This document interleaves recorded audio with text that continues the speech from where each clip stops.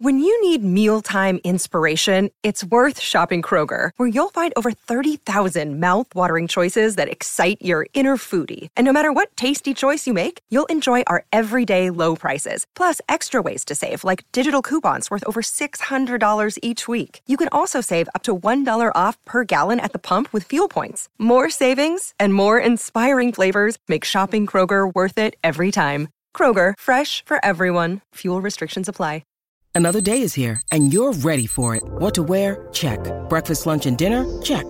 Planning for what's next and how to save for it? That's where Bank of America can help. For your financial to-dos, Bank of America has experts ready to help get you closer to your goals. Get started at one of our local financial centers or 24/7 in our mobile banking app. Find a location near you at bankofamerica.com/talktous. What would you like the power to do? Mobile banking requires downloading the app and is only available for select devices. Message and data rates may apply. Bank of America N.A., member FDIC.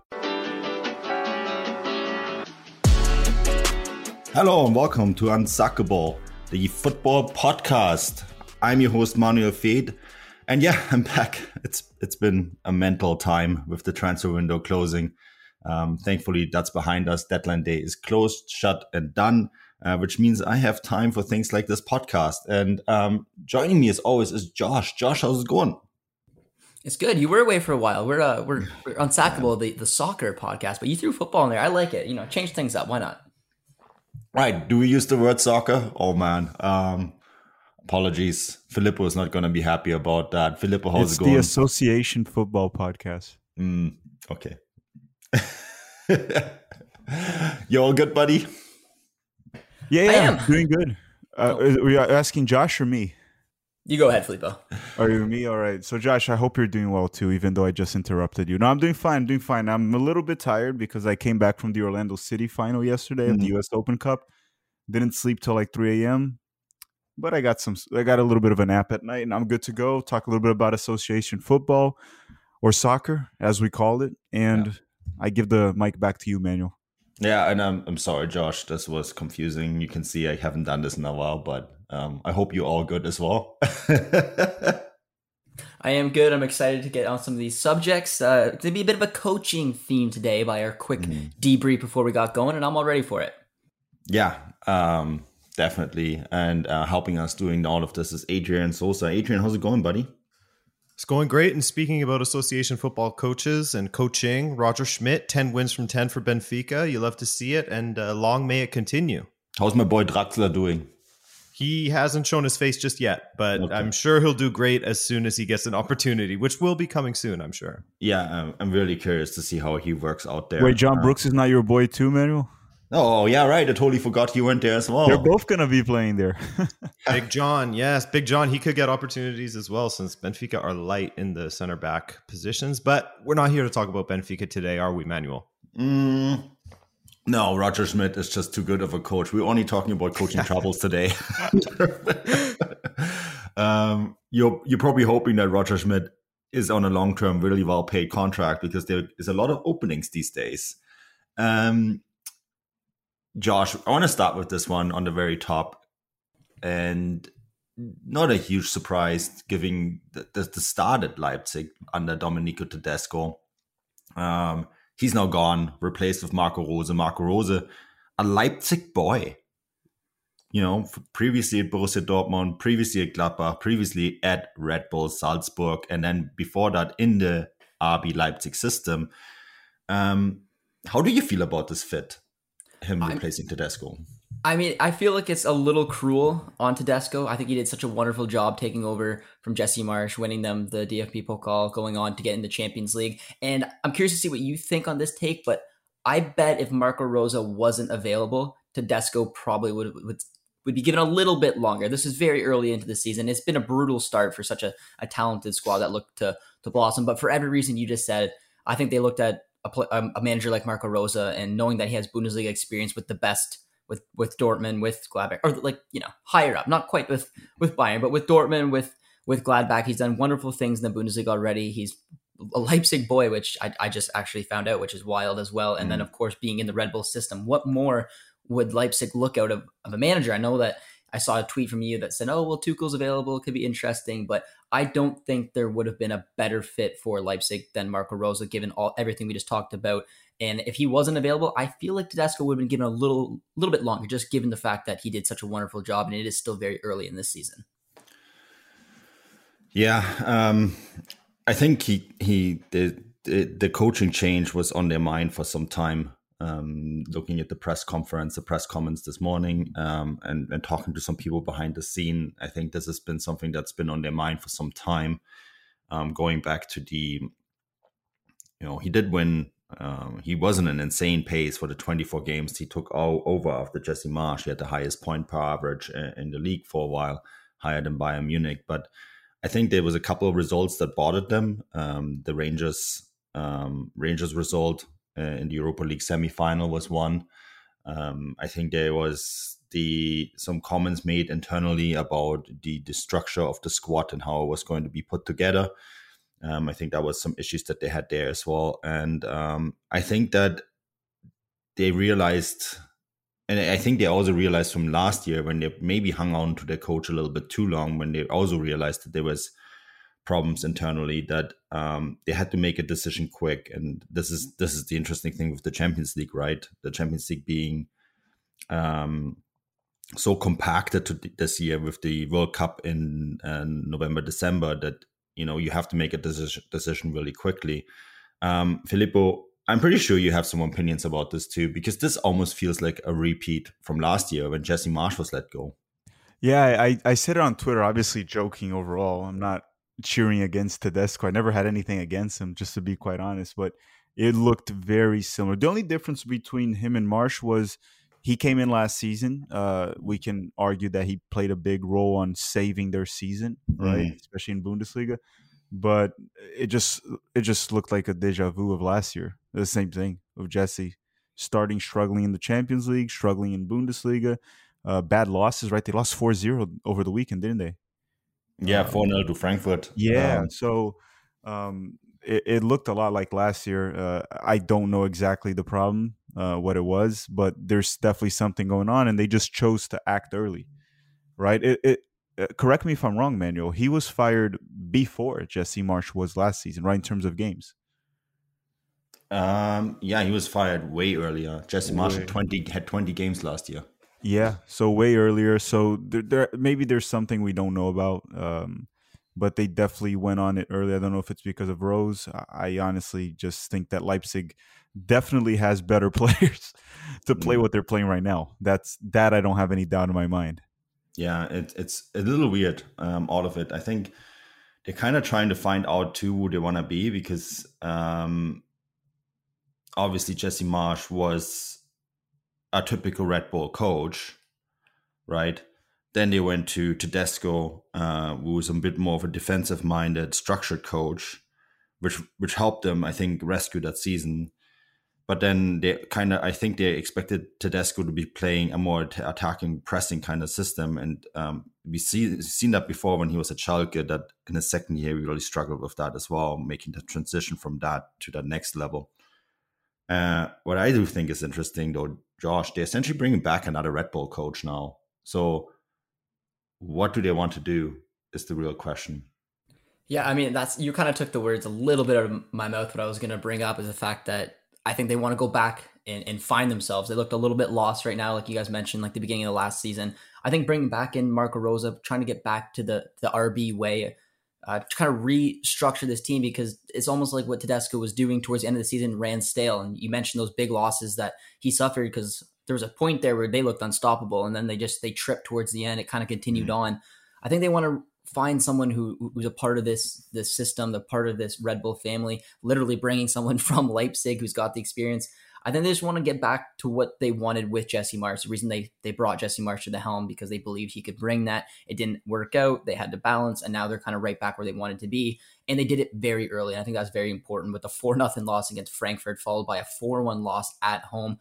I saw you tweeting about it, Manuel. I mean, it just shows how deadly this Champions League can be. I mean, match in, there was 2 sackings already from pretty big clubs, and losing 4-1 at home against a Shakhtar team that was completely disassembled because of the war. I mean, it's not a good result at all. And Marco Rose will have a lot of work to do. The first of that, in my opinion, is just trying to find the structure that they want and give his starting 11 a go, because there's been times Marco Rose gets a little stuck on certain systems, and I think going in here fresh with this talent, I think is going to do wonders for him.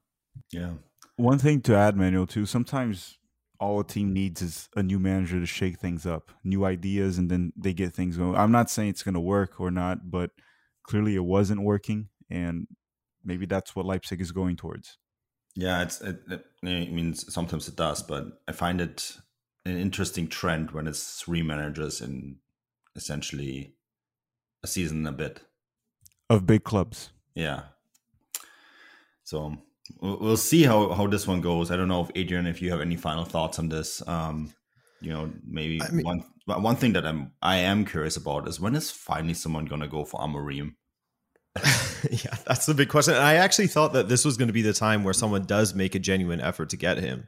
Yeah. But in listening to what everything, you guys were going over here, is this sort of a case of where the guy that they bring in sort of on an interim-ish type basis overachieved, and sort of it was always the idea that they wanted to get back to that Red Bull DNA, and they're just waiting for that first slip up from Tedesco in order to pull the trigger? Yeah, I mean, there were those rumors about Erik ten Hag when he joined Man United that Leipzig came in with an even bigger bid. Remember that, guys? That was in May. And that makes me think that maybe they already had significant doubts then. So, but I don't know if that answers your question, Adrian. No, it does. It does, because that's sort of the feeling that I got from the situation, whereas he was sort of playing with house money before, with how well they did in the league and winning the Pokal. And then as soon as things started to go wrong, it just felt very cutthroat and very rushed in a sense. So it made me think, okay, was he sort of, again, playing with house money at this point, and then as soon as the results go down, then he's out the door? And that seems to be the case, doesn't it? Yeah, well, it's interesting that, we went from the bad result against Shakhtar, fired the next morning, Marco Rose already flying into Leipzig the same day, and are introduced today.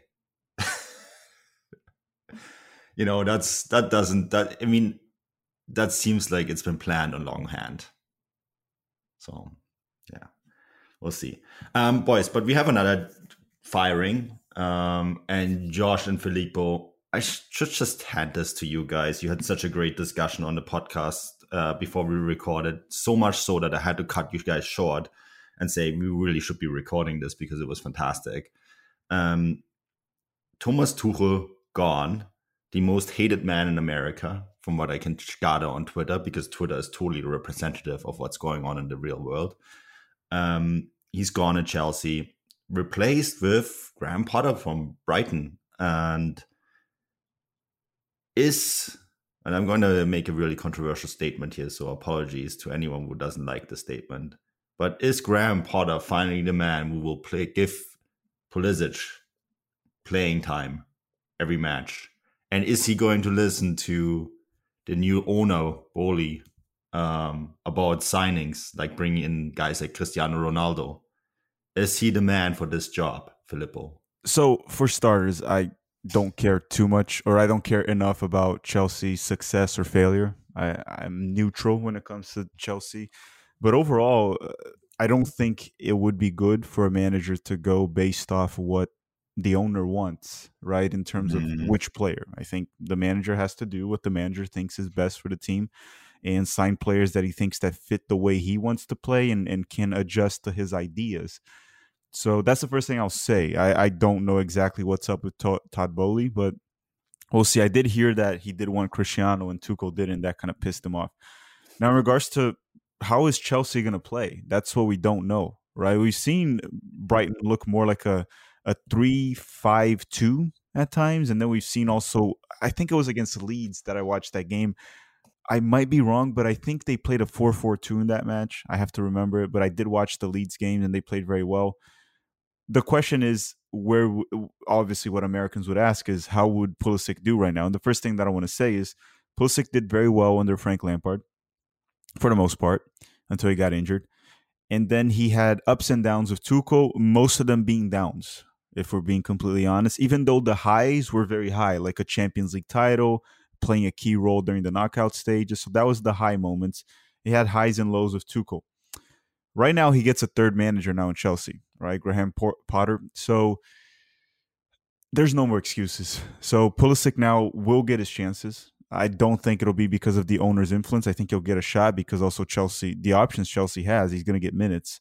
Will he start? I don't know. We'll find out soon enough. There's no more excuses. He has to perform now. And if he doesn't perform with a new manager, he might need to just take a step down, go to a weaker club, not necessarily a weaker league, can still play in the Premier League, but a weaker club. Now, how will Brighton set up is something that me and Josh can talk about. Chelsea, because they could set up the same way Brighton was playing, or maybe he will adjust depending on the players he has. I don't know. I can see like Conte coming back and playing a little bit of that Moises Caicedo role. Maybe a Mason Mount or Kai Havertz play like McAllister. It's a little bit different, right? There's a couple players in this Chelsea squad that I don't know if they're going to have much space with the way Potter normally plays, right? Josh, and I wanted to ask you this. I don't know how much of Brighton you watched early in the season. I sort of watched a bit more than normal because they played Fulham and Leeds. I watched it for the Americans, but I don't think a guy like Jorginho, for example, has much room. I mean, it depends. Now, there's a lot of layers to this. I don't think this new signing of Graham Potter coming in necessarily, and I think I've seen a bunch of accounts talk about it too, doesn't necessarily mean Pulisic will get a bunch of opportunities. And if I'm looking at the way that they set up, it looks relatively clear. But like you see with different managers all the time, you see, I feel like you see one of two things. You see them coming in and completely changing it into the way that they want to play if they think that it could work. Or, for example, they could come in and just play the same type of system and try to get more out of the players. I think because the systems are sort of similar, like Chelsea's been playing the 3-4-2-1, and Brighton mostly this season, like we mentioned, has been playing the 3-5-1-1. I feel like there's a clear pathway there for them. The three at the back with Koulibaly, Silva, and Fofana. You have your wing backs, Chilwell and James, two of the best ones that right there. Then it's the middle that comes a little bit interesting. But if you're doing the striker, I'm assuming Aubameyang can kind of replicate what Welbeck was doing. Then you kind of have Trossard playing as that floating 10, where I think that a player like Sterling will probably be given that opportunity. And then it drops down to McAllister, who has been sensational this year, but he's a little bit more attacking, but he's playing a little bit deeper as well behind Sterling. I feel like that's where Mount has already been playing. They've been adjusting him back to an 8 this season. And then you kind of have more defensive players beside them. And I mean, you're not going to fit Pulisic in there. I don't think he's going to get one of those other three positions. It's just, if they would play in like a 4-2-3-1, 4-3-3, I think that's where you're going to get a player like Pulisic to play. But in the exact system that they're playing at Brighton, I really don't think there's a spot. You could argue, yeah, you could play him where Trossard is playing, but I personally believe they'd probably rather put Mount up there, Sterling, Havertz. I just feel like it's going to be difficult if they play that way, but that's also not taking into consideration that I don't know how much influence Bowley's going to have on pressuring a new young manager coming into a massive team. So it's going to be very interesting to take a look at, but if it's from me, and I'm curious, I don't know what you guys think as well, but it's from me looking at the way that Graham Potter's been playing and this Chelsea squad, I don't think Pulisic is going to be a starter. The only way he is, in my opinion, if they play a different system, or if, I guess, behind the scenes, Bowley's pushing for Captain America. Yeah, we're going to have to see if he's going to play the exact same way Brighton was playing, right? Sometimes managers have to change depending on the club they're within, but I don't know. Like at first, we even saw Trossard play out wide. Then we saw him play a little bit more central. Right now, obviously, when they lost Cucurella, they signed Pervis Estupinan, the Ecuadorian, and then he definitely took over the wing back position, and then March took over the right wing back position when they play a back three. Well, it's more of a wait and see situation. I understand, like myself too. I was sort of happy that Tuchel left Chelsea a little bit because like with Tuchel, Pulisic wasn't going to ever get as many chances for many reasons, right?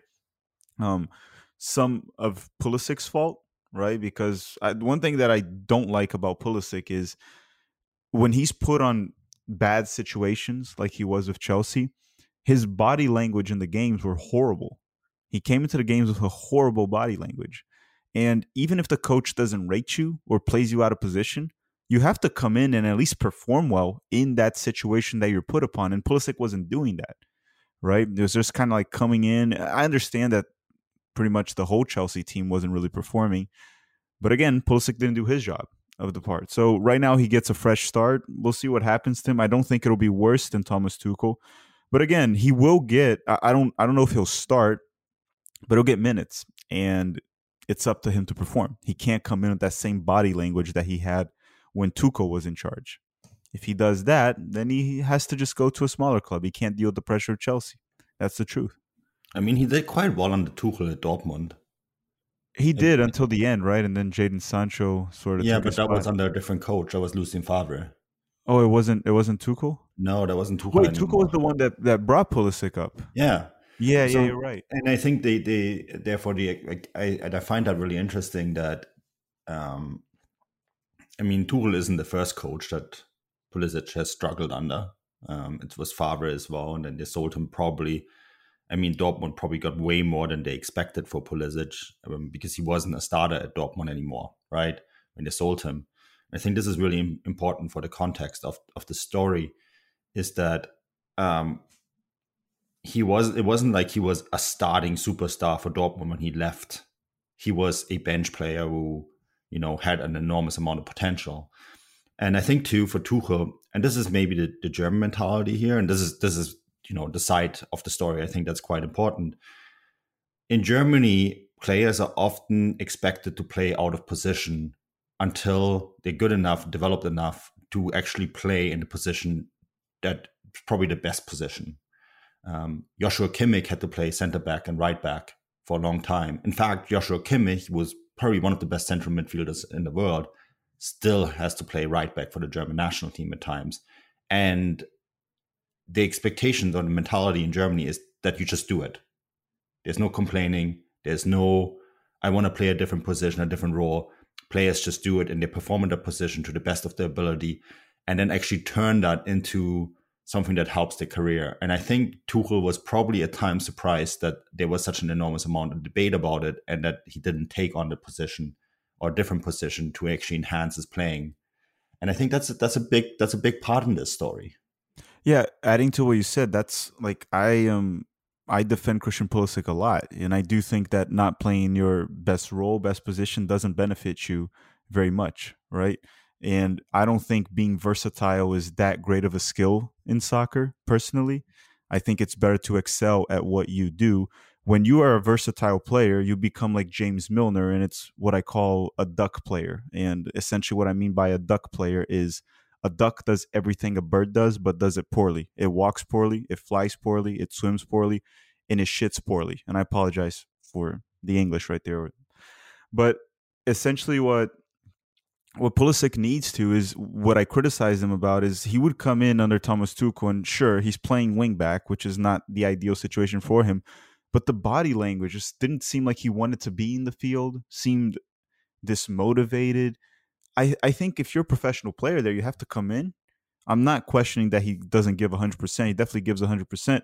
But you have to come in fired up and ready to play and sharp, and he just doesn't look that way.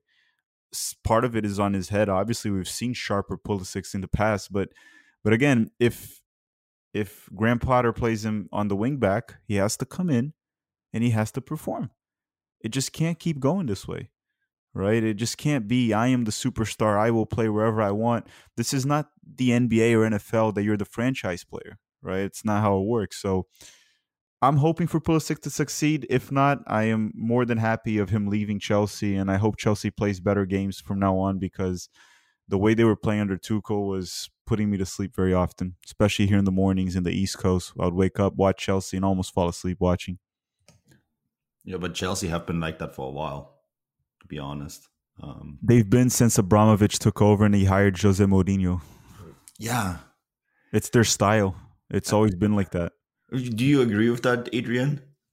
That they've been a little bit boring? Yeah, I mean, I think that especially under Tuchel, they were getting to be quite boring, especially, if I can say that word once again, in 2022, where things just started to really collapse. And if we can sort of put Pulisic to bed now, Pulisic talk is over, and talk about Tuchel for a little bit here, I found that this sacking was curious. And what I mean by that is that when you look at the results themselves, yes, they haven't been playing very well. But do I think that the results alone were enough to give him the sack? Not really, especially when you couple that with the fact of how they backed him. So that speaks to disharmony going on behind the scenes between Tuchel and the new ownership. And this isn't necessarily new for Tuchel, but I do feel bad for him in a sense, because the role that he had to take on at Chelsea, I do not envy him in 2022. He was the spokesperson for Abramovich. He was speaking on humanitarian rights. He was speaking on all these things that we know Tuchel doesn't like to have to worry about, plus have to worry about transfers, recruitment, etc. All Tuchel wants to do, and where he is best, is when he can just focus on coaching.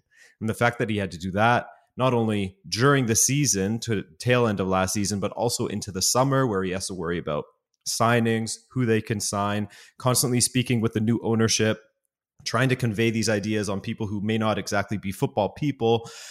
That's difficult, and that will take a lot out of you. Plus, he was going through stuff in his personal life with a divorce, etc., etc., etc. So I do feel for Tuchel in that sense, but I can also see the rationale behind Boehly and the owners and why they would want to go with someone like Graham Potter. You know how we were talking about Tedesco, it seemed like they were just waiting to sack him. It sort of felt like that with Tuchel as well, because Boehly wants to bring in someone who, you know, they can have like a true, genuine sporting project that they can start kind of fresh, not necessarily as far as player personnel, but as far as ideas go with a new manager, and build towards something, a good young manager that seems to have a really high ceiling. So we'll see what happens there. I mean, a lot of people are saying, is he going to be another Abramovich with the chopping and changing? We're talking about Boehly here. It doesn't really look like it if you look at how he's at least run his baseball club. So it does seem to be a project-based decision. And I feel for Tuchel, he'll find another good job. But I do wonder, Manuel, because you've followed him throughout, you've seen sort of how he sort of, you know, he clashes with players and with clubs. Do you think that this has hurt him, that this is the third club in a row where he leaves and it's on a little bit of a sour note? No. Tuchel has reached the Champions League final with PSG. He's won the Champions League with Chelsea. He's won numerous titles with Paris. He won the cup with Borussia Dortmund.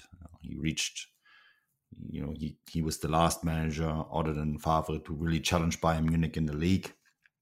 He's a great manager.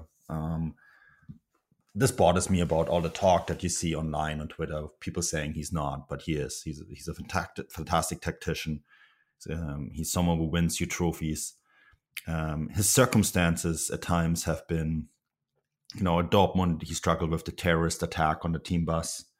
At PSG, he had to deal, like did Chelsea, as a spokesperson for politics that weren't really his.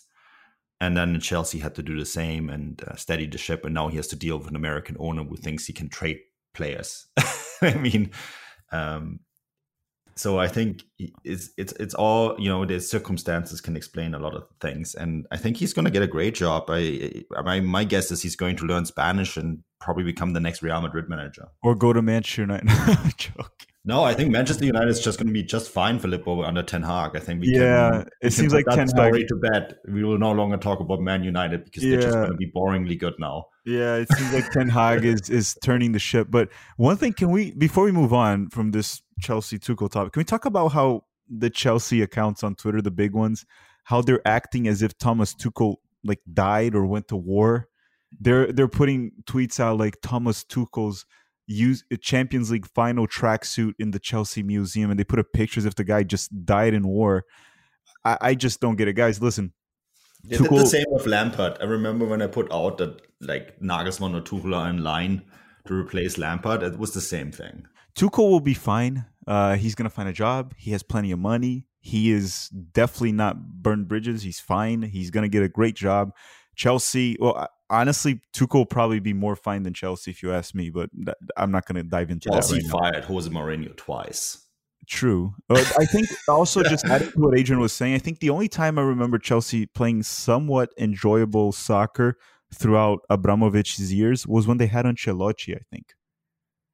Yeah, and Ranieri, remember that? Yeah, but I think Ancelotti was more enjoyable. And then ever since, most of the time, they just played this like very pragmatic way, which gets results done for sure. Mm-hmm. But Jose Mourinho, Tuchel, and even I don't know.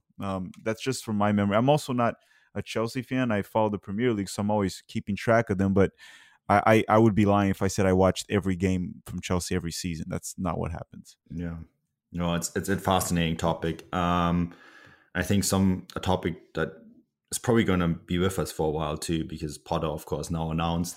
Football fans, the first Sunday of the NFL season is here, and DraftKings Sportsbook, an official sports betting partner of the NFL, is giving new customers a can't-miss offer to celebrate the return of the NFL season. Right now, new customers can bet just $5 and get $200 in free bets instantly. And as an added bonus for Week 1, everyone can experience the thrill of DraftKings Early Win promotion. It's simple. Bet on an NFL team to win. If your team leads by 10 at any point during the game, you get paid instantly, even if your team loses. Download the DraftKings Sportsbook app now. Use promo code TBPN to get $200 in free bets instantly when you place a $5 bet this Sunday. That's code TBPN, only at DraftKings Sportsbook, an official sports betting partner of the NFL. Minimum age and eligibility restrictions apply. See show notes for details.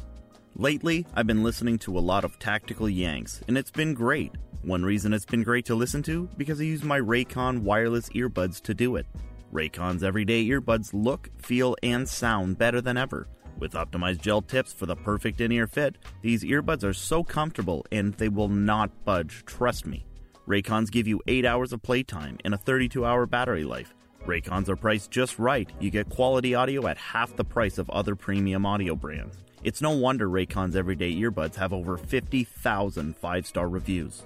Raycon earbuds have 3 sound profiles so you can have a personalized listening experience, as well as an awareness mode where you can hear the world around you. Whether you're doing the most intense exercise or just sitting around, Raycon earbuds are perfect for you. Go to buyraycon.com/TBPN today to get 15% off your Raycon order. That's buyraycon.com/TBPN to score 15% off. Buyraycon.com/TBPN. I do want to talk before we go about Jürgen Klopp. And I think this is fascinating what is happening there. He's just renewed his contract in the summer. This is his 7th year. And Josh, all of this is looking very familiar. It is. I'm assuming most people know that he spent 7 years at Mainz, followed by 7 years at Dortmund. And his last year at Dortmund was... Wait. It was 7 years at Mainz too? That's actually a fact that escaped me. Someone, Adrian. It's true. Yeah, you're right. It is true? I was right? Yeah. Okay. Yeah. Because I said it out loud. For some odd reason, that narrative completely escaped me. I was so focused on the 7 years at Dortmund. So good on you on catching that. Yes, it's true. Yeah. So, I mean, that rang a bell. For, like when he was midway through I remember an article that came out midway through, like this is 3-4 years ago, and it says the Sevens curse around him. And they talked about his 7th year at Mainz, and then I remember that 7th year at Dortmund very vividly, and halfway through the season, after 17 matches played, they were dead last, 18th place. He built up so much goodwill that they basically allowed him to finish the season. And incredibly, he, after probably the worst half of a season that Dortmund's had in decades, he was able to pull it into a 7th place Europa League finish, and then Tuchel came in and took over. So it's just funny that this is year 7 after all the success, and I've talked about Klopp because I just truly think that he's just an absolute genius. Everything he's accomplished, especially with that Liverpool side compared to City, with not even probably a quarter of the investment that he gets, he's just turned these players into absolute juggernauts. And now it's kind of like, okay, well, is the dust finally settling? He's been here for so long. This has been a poor start to the season, and we just talked about how important results can be in the Champions League. A 4-1 loss to Shakhtar got one manager sacked, a 1-0 loss to Dynamo Zagreb, got another manager sacked, and then a 4-1 loss to Napoli. And it could have been worse. I'm not sure if you guys watched that match or not, but it could have been a lot worse. In this lackluster start to the Premier League season, this is, Manuel mentioned it to me right before we started recording, this feels like the beginning of that Dortmund season. Now, I can't imagine Liverpool is going to sit in the basement, but the expectations and probably the patience of him sitting around that 10th place mark can't be for too long. I'm assuming he's going to have to go on a winning streak, or we could be talking about another sacking. But I don't know, man. What do you guys think? I mean, he got, like, imagine Dortmund's after 17 matches sitting in 18th place in the table, but not any word of sacking Klopp. Do you think that Liverpool could be that patient if things don't turn around? Okay, so I want to open this up for everyone, so give me a second here. But yeah, I think Liverpool, like Dortmund, will not fire Klopp. He is someone who, as a personality, is so liked, and is such a good person. I mean, genuine good person, and I think he's a genuinely amazing, maybe the best coach in the world. And there's also almost like a little bit of a cult following. He's a little bit like a cult leader almost, and I don't mean this in a negative way, so don't put it in a negative way. But I think he will only go if he goes, it will be because he decides to go, like he did with Dortmund. And that's actually all I have to really say about it. It doesn't matter how bad the results will be. If Klopp thinks he can keep it going, he will keep it going. If he thinks he can't, he will step down. And I'm curious what the rest of you guys think, Adrian. I think that with modern football fans, there's always a chance that they're going to demand for his head. But like you said, I don't think that the Liverpool board would give into that because of all that he has done for the club. And also, I think that it's important to have some context as well. You know, Liverpool lost a very important player in Mane, so their attack is rejigging already. You lose someone like that, it's going to take some time for it to get firing. They already had an injury crisis to start the season, basically. I mean, Matip just came back, Thiago just came back, Jota just came back, Keita, Henderson, they're still out. Chamberlain, he's still out. Konate, he's still out. They're looking very light in both the midfield and the defense. And I don't think that that's lost on the board. And I don't think that that's lost on a lot of Liverpool supporters as well. It's frustrating, of course, to see results like this, but you can rationalize them a little bit, seeing as they lost important players, and they also have gone through this crazy injury cycle. His reactions in the media, it does feel like he is sort of feeling that Klopp has always been fiery in the media, even at the best of times. You know, yeah. He demands such high standards of himself and of his players that he's often explosive in the media. He's always been like that. So this is nothing new, but it certainly does feel like the most vulnerable that he has been since joining Liverpool, I guess you could say. But even in saying that, to me, like you guys said, it seems like there's basically no chance that he gets sacked unless, you know, they're talking about relegation, which I just don't see because their performances haven't been that bad. And also, guys, I talked about this with Josh, but I'm telling you, this Napoli side is very, very good. So while Liverpool's defense was atrocious, we got to also give credit to where it's due to Napoli. And this wasn't all just Liverpool bad and Napoli lucky. This is a very, very good Napoli side that's going to push them right to the end, both in Serie A and I think in this group stage. I have them finishing it first, but we'll see. Kvaratskhelia is such an amazing player. Oh my God, yeah, and what a signing! You know, getting him from Rubin Kazan, a guy that literally, I'd never heard of him from Dinamo Batumi, but I know what you mean. yeah, there, exactly. Sorry. So, like, I'd never heard of him. You'd be hard pressed to find many people who had heard of this guy prior to this season, and the way that he's just controlling that left hand side, he's such a threat. He's so direct. He's an exciting player. Yeah, I've had my eye on him for some time because I spent some time in living in Georgia. Of all places, the country, not the state. And he's going to tear the world apart, and Napoli getting him for the deal they got him is just incredible. But Filippo, any final thoughts on Klopp and how it's going to go? No, I just want to say that he's a fantastic manager, one of the best ever, actually. And sometimes what happens is, like we talked about before, a club just needs new ideas. That's all it is. I'm not saying he needs to leave Liverpool or anything. I'm just saying that's what happens most of the time. Then he finds a different club and he wins the Champions League with a different club. That can happen. I do want to say one thing completely off topic, Manuel, that just caught my attention, if that's okay. Go for it. So I know we talked about here in the podcast months ago about Endrick, and Adrian even made a video about Endrick at his channel. Apparently, there just came out reports out of Brazil that he's going to debut this Saturday at age 16 for Palmeiras that's leading the league.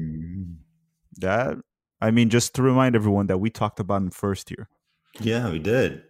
You mentioned him from his remind me of the cup. The Copinha.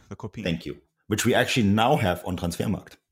You do? Oh, that okay. Yeah, I told you about this. The Brazilian coverage in Transfermarkt is the only one I'm critical of. It's amazing in Europe, amazing in MLS, but the one in Brazil is just sometimes I try to get information, I struggle with it. Yeah, and it's we have 2 full-time people now in Brazil. but you know this better than anyone, Filippo. There's lots of leagues and competitions there, and getting all the databases up on to date after years of neglect is really difficult. So it just takes time, right? Did you know, Manuel, that, for example, Palmeiras, they played the state tournament right before the league starts. Yeah. So when they start the league, their first game in the league, they already have over 20 matches played in the season. Yeah. It's insane. When I was a kid, I used to watch a ton. There used to be a show in Germany where they would show highlights from Brazilian league of all places. And I think at the time, they didn't even have a proper state championship. Like, no, not a federation championship, right? It was all state championships. And remember how Caetano made the final in the 90s at one point because it was like a cup competition only as knockout? Yeah, it was very different and very unorganized. I think that's the way to put it. We should do a big topic on that at some point. It's fascinating. We should go through like leagues that people don't know too much about. English-speaking audience doesn't know too much about, and we can talk about them because I think it would be interesting. I think a lot of I think Europeans don't know much about the Brazilian league history. Liga MX that used to have relegation doesn't have anymore, and they're interesting leagues to say the least. Yeah, and interesting formats. Before we go, we have about 5 minutes left. Filippo, speaking of interesting competitions, you were at the US Open Cup yesterday. How was that? So the atmosphere in the stadium was awesome. It was fun. The Orlando City fans were loud as ever. The stadium was packed. It was at night. It wasn't too hot, even though Florida usually is. The weather at this time of the year is super hot. It was very humid. It rained, but overall it was a great atmosphere. The game, not so much, just to be honest here. Okay, the game was very boring up until Orlando scored at the 70-something minute, something around that. I don't remember the exact minute. I think there were 0 shots on target. As a matter of fact, there might have been like maybe 1 shot like out of bounds. It was horrible. Nothing was happening. The intensity was low. And then once Orlando City scored a goal, Sacramento had to try to attack, and Orlando City was able to kill off the game, get a second goal, and then a game in added time. And Orlando City is going to go to the CONCACAF Champions League in 2023. Now, Sacramento, I think it was cool that we saw a USL team make this deep run. For anyone that doesn't know, in the United States, we don't have promotion relegation. So it's very hard for Division 2 or 3 lower league teams to actually make more money and grow. You kind of like sometimes stagnate. It takes a while. You can't just jump the league and then get all that money from the first division and build a strong roster. So it was fun to see them make it this far. I was hoping for a better game. It was also fun to see Orlando City win their first major trophy. And they'll play in the CONCACAF Champions League next season and try to defend the title for Major League Soccer. Yeah.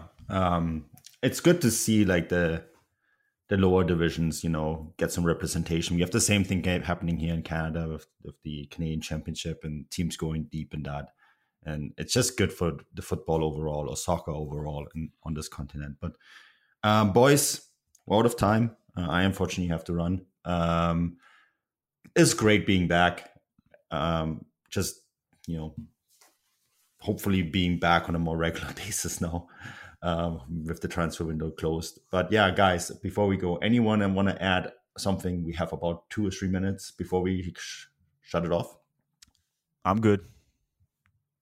Josh, Adrian? All good. Nothing to say. Take it away, Manuel. Awesome. Before we go, I just want to say that I just saw The Athletic reported that Burnley made a bad first impression with Tuchel when he drew up a 4-4-3 formation. On saying that, this is the Unsuckable Podcast. We'll be back next week. Until then, bye-bye.